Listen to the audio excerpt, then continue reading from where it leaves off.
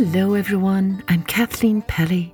Welcome to the special omnibus edition of Journey with Story, where you can listen to all of this month's episodes one after the other. And just so you know, there will be no special intro for the individual stories, no added details and no shout-outs. If you want to hear all of those, then you'll need to listen to the individual episodes and not this version. Got it? Oh, mums, dads, grown-ups, you can download some free colouring sheets at our website, www.journeywithstory.com. Let's take an omnibus journey with story.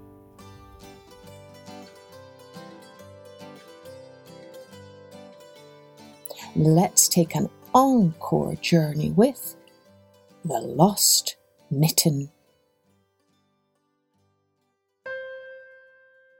Once upon a time, on a cold and snowy day, a little boy set off through the forest in search of kindling for his grandmother.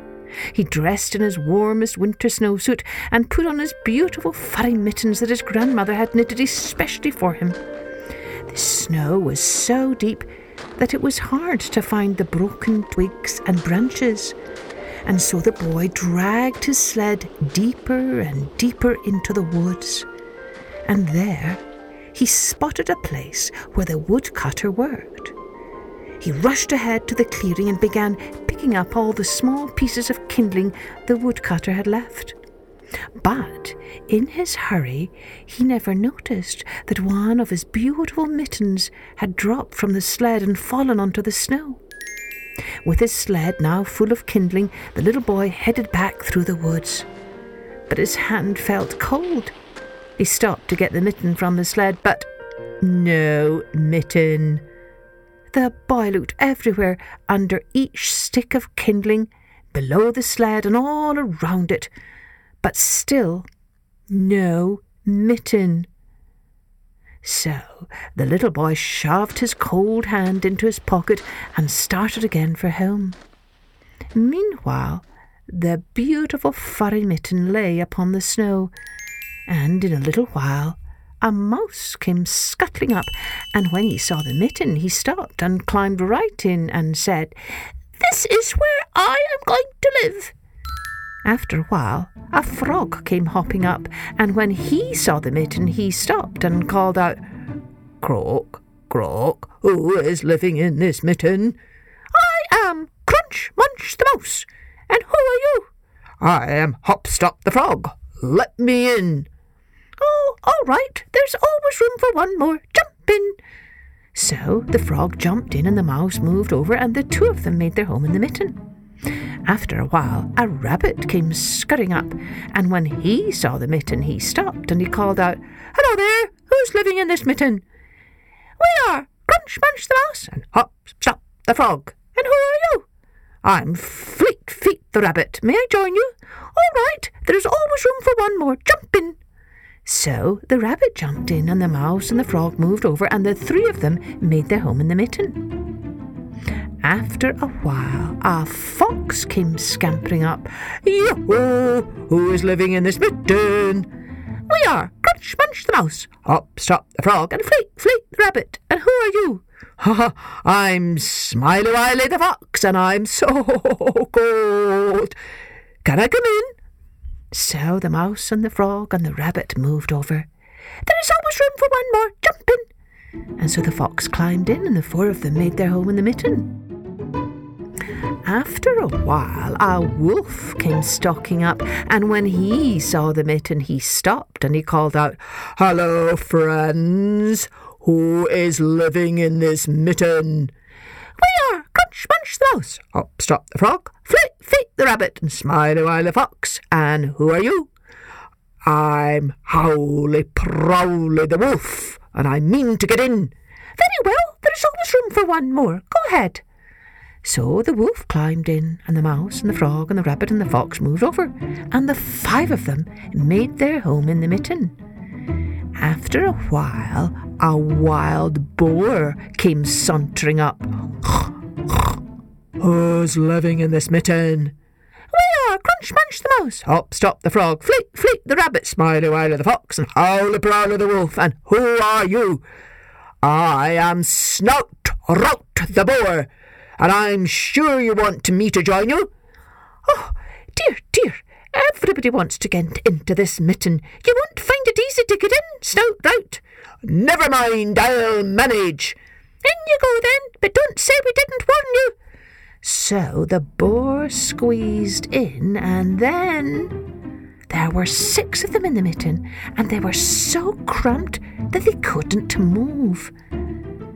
By and by, with a crackling of twigs, a bear came lumbering up, and when he saw the mitten, he stopped and bellowed, "Hello, good people, who's living in this mitten?"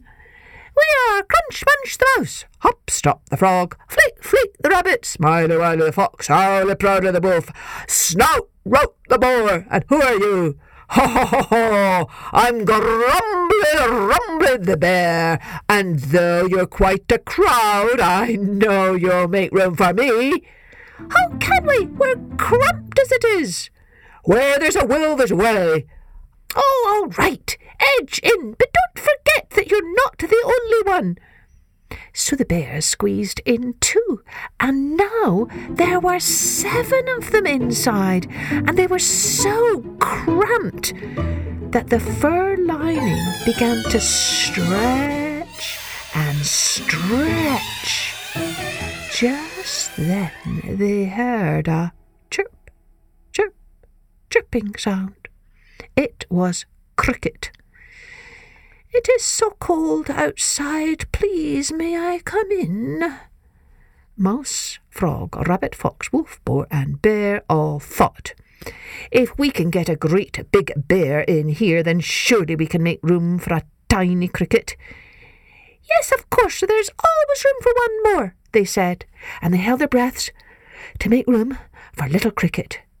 But now the fur lining on the mitten stretched even more. It stretched and stretched and stretched, and this time it stretched so far that the stitches holding it together broke, and the beautiful fur-lined mitten burst open. Out all the creatures tumbled, and now the wind had stopped howling and the sun was peeking through the clouds, so all of them rushed back to their homes in the great woods. Only Cricket was left. He found one teeny tiny patch of the mitten, and he said, "This will make a fine home for me to wait out the winter." And that is what he did. One day, the following spring, when the little boy was playing along the path near the woods, he found a scrap from the knitted mitten. When he picked it up, he heard a voice. Chirp, chirp. "Who is moving my warm home?" "It is only I, the little boy who lives in the house by the woods. How did you come to have this scrap of my mitten?" Chirp, chirp. "That is quite a story. Sit here on this stack of kindling and let me tell you what happened on a cold day last winter." Cricket hopped on the little boy's shoulder, and he told the story of how the beautiful furry mitten his grandmother had knitted for him became his home for the winter.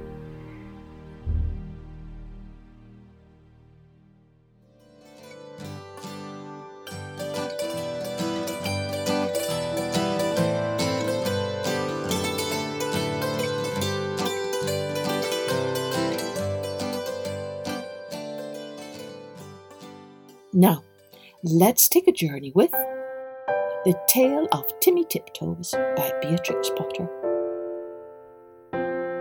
Once upon a time, there was a little fat, comfortable grey squirrel called Timmy Tiptoes. He had a nest thatched with leaves in the top of a tall tree, and he had a little squirrel wife called Goody. Timmy Tiptoes sat out enjoying the breeze. He whisked his tail and chuckled. "Little wife Goody, the nuts are ripe. We must lay up a store for winter and spring." Goody Tiptoes was busy pushing moss under the thatch. "The nest is so snug we shall be sound asleep all winter." "Then we shall wake up all the thinner when there is nothing to eat in springtime," replied prudent Timothy. When Timmy and Goody Tiptoes came to the nut thicket, they found other squirrels were there already. Timmy took off his jacket and hung it on a twig. They worked away quietly by themselves. Every day they made several journeys and picked quantities of nuts. They carried them away in bags and stored them in several hollow stumps near the tree where they had built their nest. When these stumps were full, they began to empty the bags into a hole high up a tree that had belonged to a woodpecker. The nuts rattled down, down, down inside. "How shall you ever get them out again? It is like a money box," said Goody. "I shall be much thinner before springtime, my love," said Timmy Tiptoes, peeping into the hole. They did collect quantities because they did not lose them. Squirrels who bury their nuts in the ground lose more than half because they cannot remember the place. The most forgetful squirrel in the wood was called Silvertail. He began to dig and he could not remember. And then he dug again and found some nuts that did not belong to him. There was a fight, and other squirrels began to dig. The whole wood was in commotion. Unfortunately, just at this time, a flock of little birds flew by from bush to bush, searching for green caterpillars and spiders. There were several sorts of little birds, twittering different songs. The first one sang, "Who's been digging up my nuts? Who's been digging up my nuts?" And another sang, "Little bit of bread and no cheese, little bit of bread and no cheese." The squirrels followed and listened. The first little bird flew into the bush where Timmy and Goody Tiptoes were quietly tying up their bags, and it sang, "Who's been digging up my nuts? Who's been digging up my nuts?" Timmy Tiptoes went on with his work without replying. Indeed, the little bird did not expect an answer. It was only singing its natural song, and it meant nothing at all. But when the other squirrels heard that song, they rushed upon Timmy Tiptoes and cuffed and scratched him and upset his bag of nuts. The innocent little bird, which had caused all the mischief, flew away in a fright. Timmy rolled over and over, and then turned tail and fled towards his nest, followed by a crowd of squirrels shouting, "Who's been digging up my nuts?" They caught him and dragged him up the very same tree where there was the little round hole, and they pushed him in. The hole was much too small for Timmy Tiptoes' figure. They squeezed him dreadfully. It was a wonder they did not break his ribs. "We will leave him here till he confesses," said Silvertail, and he shouted into the hole, "Who's been digging up my nuts?" Timmy Tiptoes made no reply. He had tumbled down inside the tree upon half a peck of nuts belonging to himself. He lay quite stunned and still. Goody Tiptoes picked up the nut bags and went home. She made a cup of tea for Timmy, but he didn't come and didn't come. Goody Tiptoes passed a lonely and unhappy night.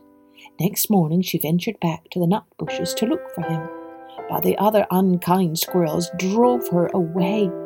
She wandered all over the wood calling, "Timmy Tiptoes! Timmy Tiptoes! Oh, where is Timmy Tiptoes?" In the meantime, Timmy Tiptoes came to his senses. He found himself tucked up in a little moss bed, very much in the dark, feeling sore. It seemed to be underground. Timmy coughed and groaned because his ribs hurt him. There was a chirpy noise, and a small striped chipmunk appeared with a nightlight, and hoped he felt better. It was most kind to Timmy Tiptoes. It lent him its nightcap, and the house was full of provisions. The chipmunk explained that it had rained nuts the top of the trees. "Besides, I found a few buried," It laughed and chuckled when it heard Timmy's story. While Timmy was confined to bed, it enticed him to eat quantities. "But how shall I ever get out through that hole unless I thin myself? My wife will be anxious." "Just another nut or 2 nuts. Let me crack them for you," said the chipmunk. Timmy Tiptoes grew fatter and fatter.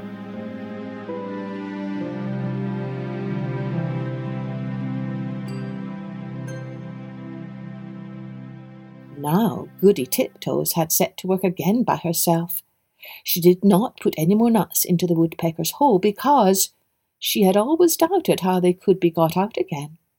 She hid them under a tree root. They rattled down, down, down. Once, when Goody emptied an extra big bagful, there was a decided squeak. And next time Goody brought another bagful, a little striped chipmunk scrambled out in a hurry.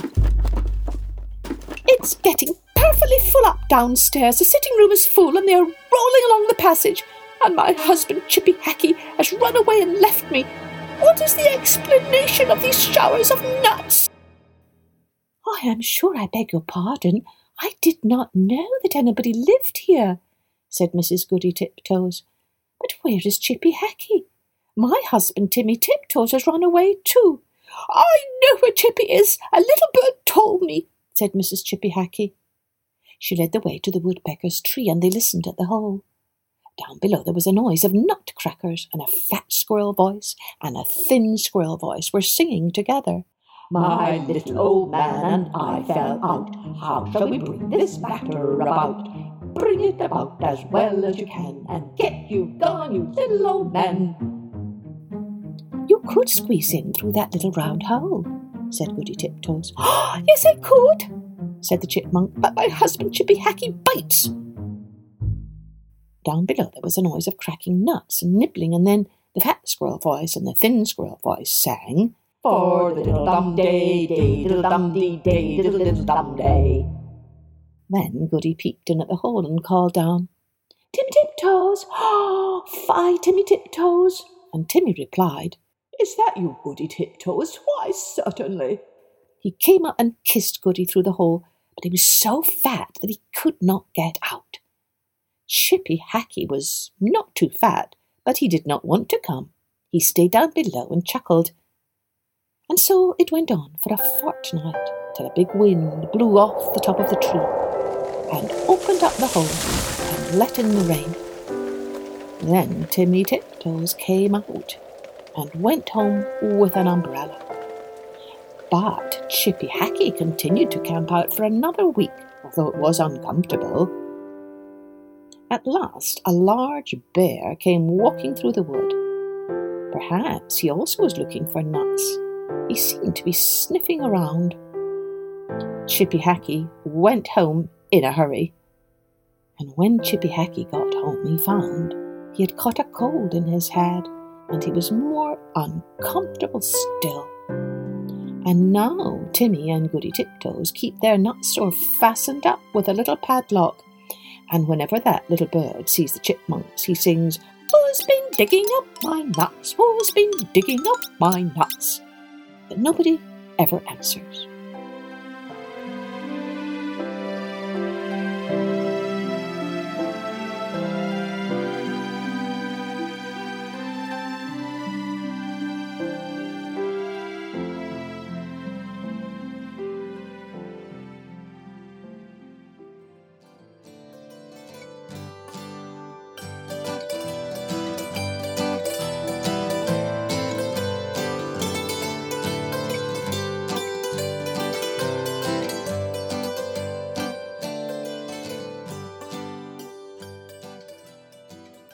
Now let's take a journey with The Three Dogs by the Brothers Grimm.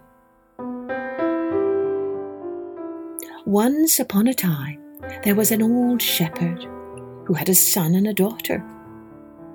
Alas, the shepherd fell gravely ill, and before he departed this life, he said, "My dear children, I am very poor, and I have nothing to leave you but this little house and my 3 sheep. When I am gone, you must divide these between you, but always be kind to one another, and do not quarrel over this." So after his father had died, the brother asked his sister which she would like best, the sheep or the little house, and when she had chosen the house, he said, "Then I'll take the sheep and go out to seek my fortune in the wide world." He had not gone very far when he met a man followed by 3 black dogs. "Good morning, my friend," he said. "Will you exchange your sheep for my dog?" "What would I do with your dogs? My sheep at least feed themselves, but I should have to find food for the dogs." "Ha! My dogs are not like other dogs," said the stranger. "They will feed you instead of you then, and will make your fortune. The smallest one is called Salt, and will bring you food whenever you wish. The second is called Pepper, and will tear anyone to pieces who offers to hurt you. And the great big strong one is called Mustard, and is so powerful that he will break iron or steel with his teeth." The lad began to think that this was indeed a good bargain after all, but still he asked, "Why do you want to exchange 3 such valuable animals for these 3 ordinary sheep?" "Ah, that is of no concern for you," answered the man. "Take my dogs now, and good luck to you." With that, he vanished, as did the 3 sheep, and the lad was left standing with the 3 dogs, wondering if he had met with a saint or an angel or some kind of magician. Off he went on his way, and in a little while he met a carriage rattling along the road. The coach was black, the horses were black, and the coachman and his passenger, a young girl, were also dressed from head to toe in black. The young girl was weeping bitterly. "Coachman, what's the meaning of all this grief?" asked the lad. At first the coachman wouldn't say anything, but when the youth pressed him, he explained that a huge dragon dwelt in the neighbourhood, and it required yearly the sacrifice of a beautiful maiden. This year the lot had fallen on the king's daughter, and the whole country was filled with terrible heartache and sadness. So sorry did the lad feel for the young girl that he determined to follow the carriage, and in a little while it halted at the foot of a high mountain. The girl got out and walked slowly and sadly to meet her terrible fate. The coachman shouted at the lad, "Begone! There is nothing you can do. Go back now while you can." But the lad paid no heed. When they were no more than halfway up the mountain, they heard a deafening roar. Flames shot up into the sky, and down through the flames swooped the dragon in a blaze of fire.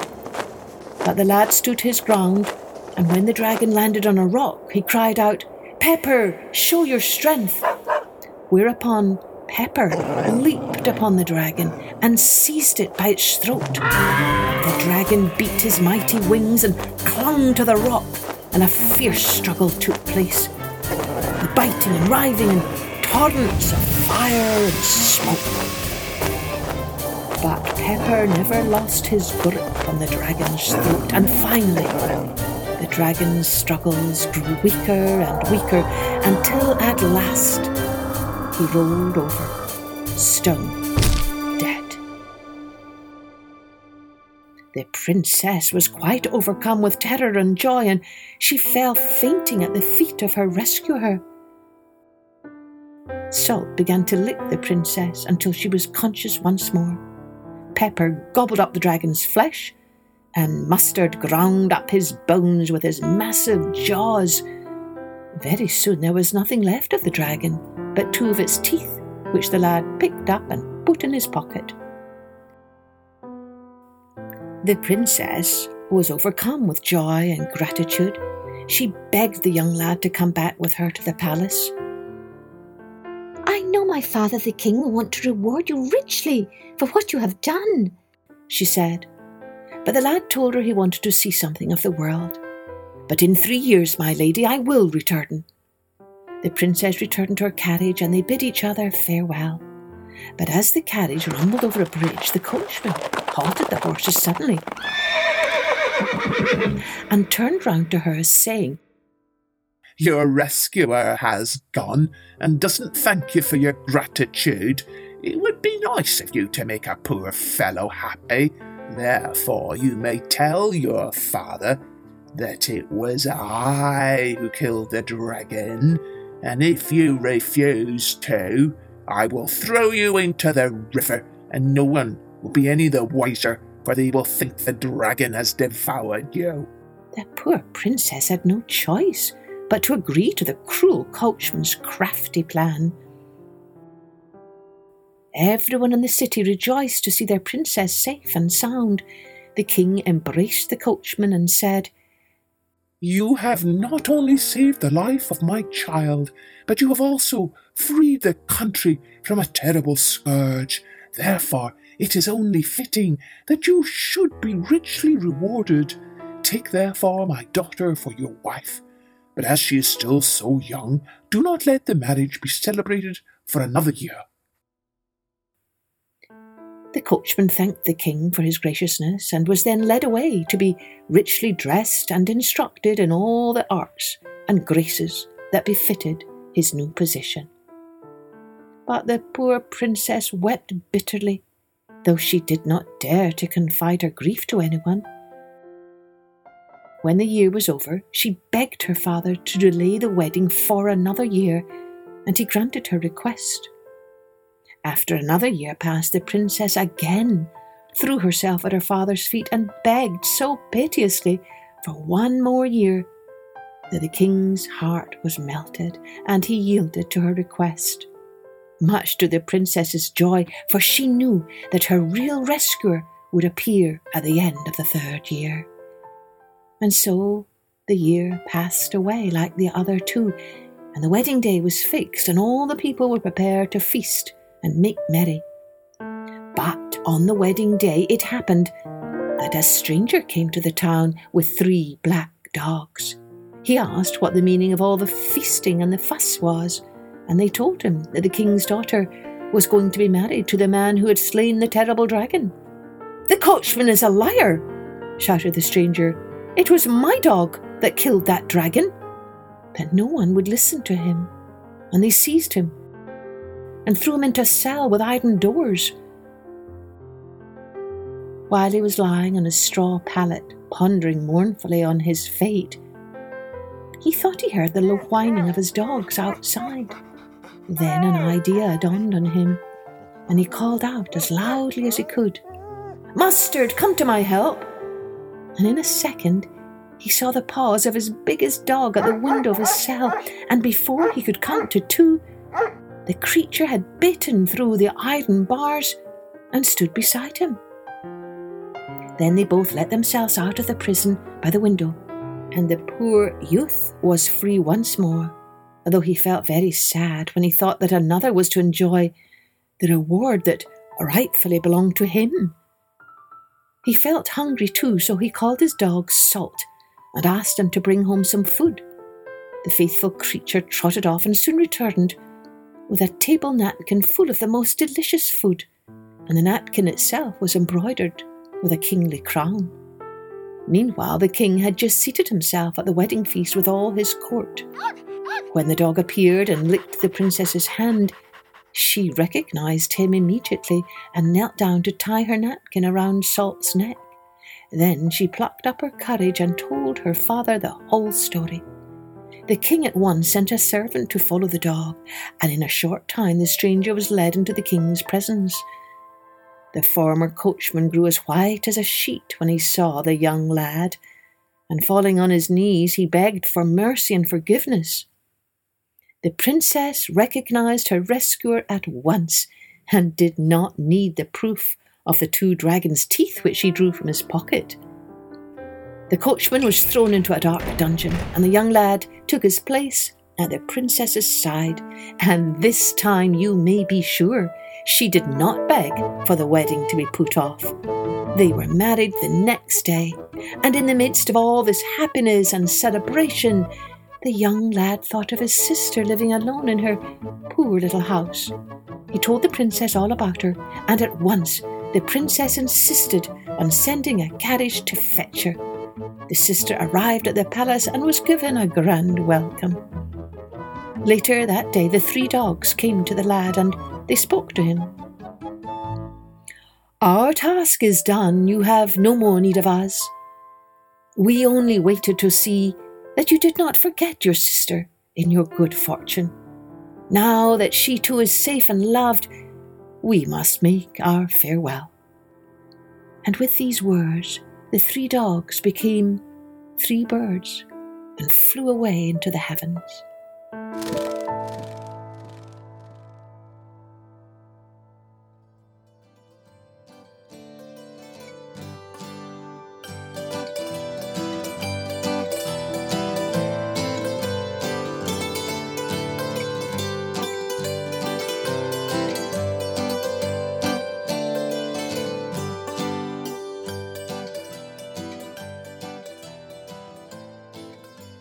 Now, let's take a journey with Greyfriars Bobby, the dog who never gave up. There are a few Scottish words here that you may not know. Bobby is a Scottish word meaning policeman. Keek just means to peek out. Smur of rain is just a light mist of rain.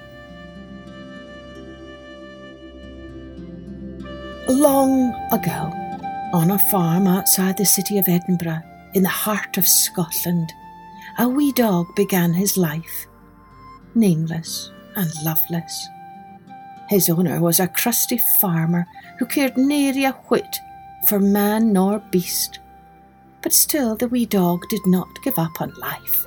Instead, he learned how to nip and yap and dodge the poke of the farmer's stick.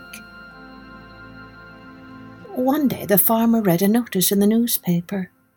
"Dogs wanted as watchdogs for our bobbies in the city police." So the farmer sold the wee dog to a man who came by in a rickety-clickety cart.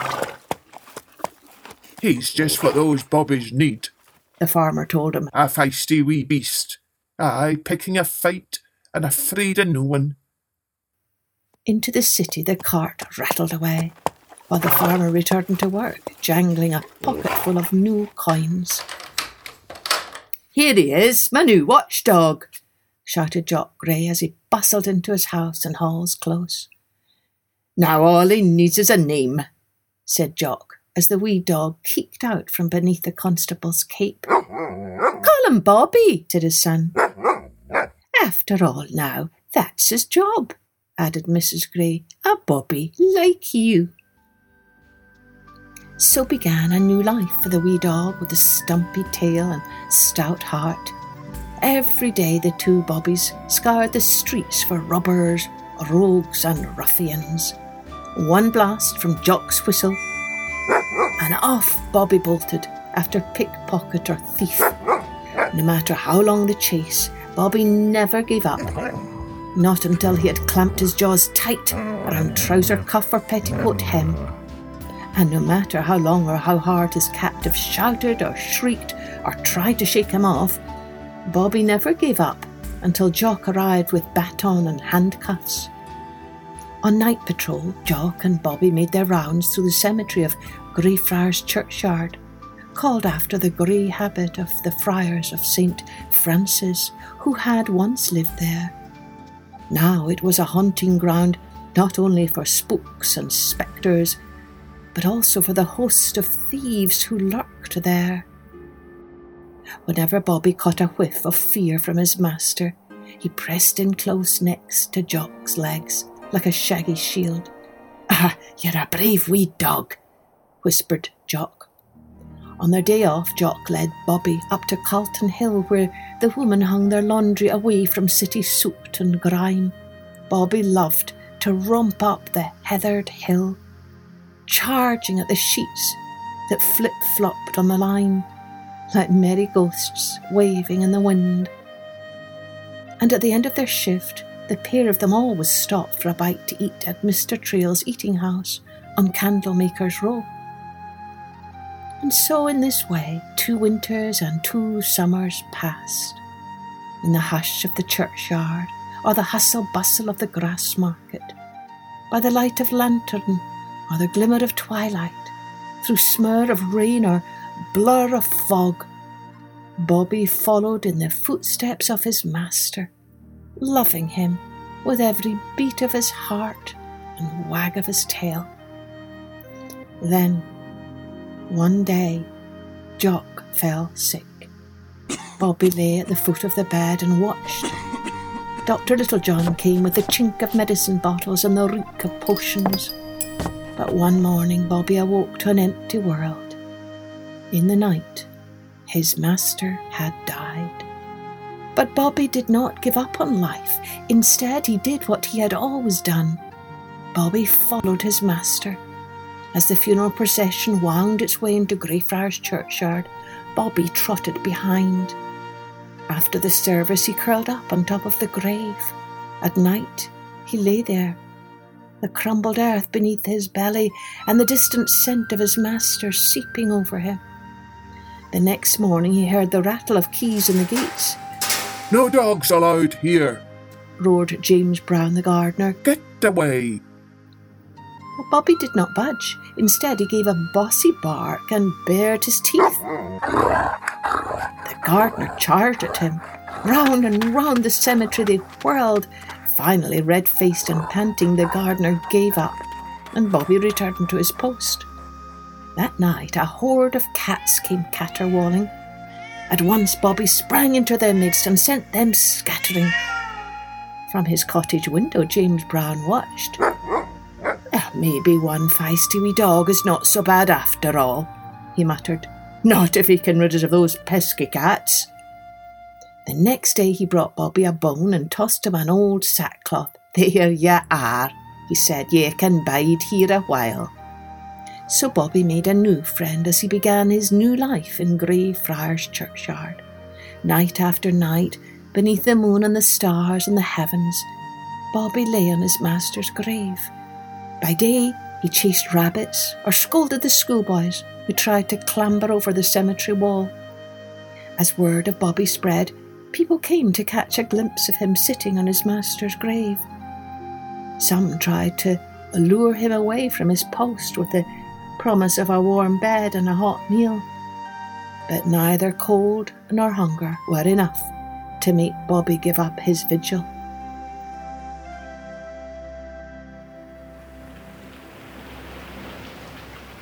At night, when the wind whipped and the rain pelted, Bobby huddled for shelter beneath the table stone beside the grave. And when the pangs of hunger gnawed at him, he learned that the boom from the cannon in the castle on the hill, the city's new time signal, meant dinner time at Mr. Trail's eating house on Candlemaker's Row. Every day now, at the stroke of 1, clusters of people jostled outside the churchyard to catch a glimpse of Bobby as he bounded off the grave with the boom of the gun and charged up to the eating house. There, Mr. Trail always had a dish of stew or a piece of pie waiting for him. Years passed. Bobby made more friends. William Dow, a joiner. James Anderson, an upholsterer. And many of the customers at the eating house. Bakers and bankers, soldiers and serving girls, all delighted at the sight of Bobby sitting on his master's grave. But there was one person who was neither a well-wisher nor an admirer. Sadie Smithers, a gossip and a busybody, had long complained about Bobby. "It is a disgrace to allow a dog in a churchyard," she said. "This is holy ground and no place for an animal." But no one paid her any heed until one day a new law passed requiring all dogs, under penalty of death, to have a licence and a collar. Sadie Smithers pounced at the chance to tattle on Bobby. "That dog in Greyfriars Churchyard has no collar or licence," she told the police. "You need to do something about him." Word spread fast. Outside Greyfriars Churchyard, the caddies, those lads who hauled water to all the houses nearby, gathered to swap their snippet of news. "The police asked Mr. Trail to buy Bobby a licence. He said he didn't have 7 shillings to spend on a dog that doesn't even belong to him. Now it's up to the Lord Provost, but it looks as though Bobby might die." That night, a lone figure stood outside the gates of the cemetery and looked in at Bobby as he lay asleep on the grave. It was the Lord Provost himself. "Is that not a holy sight?" he whispered. "Surely St. Francis and all his friars must be smiling down on this wee dog whose love for his master reaches up to heaven itself." The next day he issued a proclamation. "I hereby declare that Greyfriars Bobby belongs to all the people of Edinburgh, and as Lord Provost of the city, I will buy Bobby's collar and licence. Let his love and devotion be a lesson to us all." From that day forward, Greyfriars Bobby became known and loved throughout all of Scotland and beyond. Artists came to sketch his shaggy face. News reporters came to write his story. Even Queen Victoria herself came to catch a glimpse of this wee dog with his stumpy tail and stout heart. Over the years, Bobby never wanted for food or for friends. On cold winter nights, he took shelter with James Brown or Mr. Trail. On long summer days, he liked to take a dander up to the castle on the hill, where he swaggered along behind the soldiers as they marched to the skirl of the bagpipes and the beat of the drum. But he never stayed away from the churchyard for long, and he never gave up on his master, ever. Always he returned to the grave, to watch and to wait, with a love that gentled the world.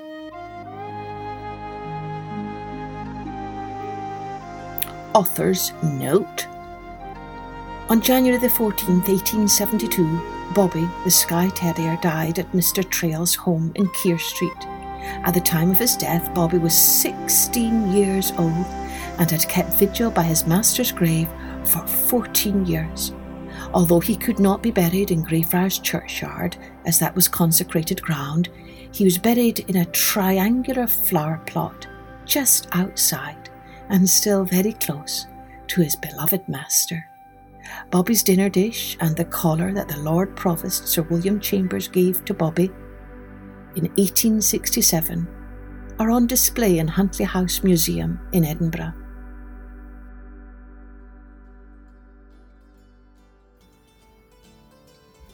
I hope you enjoyed all of our stories for this month. And if you subscribe to our Patreon page, you can enjoy even more perks and resources. Here's to stories aplenty that fill our hearts with grace and goodness, hope and light, so that we remember, as my favourite poet says, all shall be well, all shall be well, and all manner of things shall be well. Be well, my friends, be well, and join me next time for Journey with Story.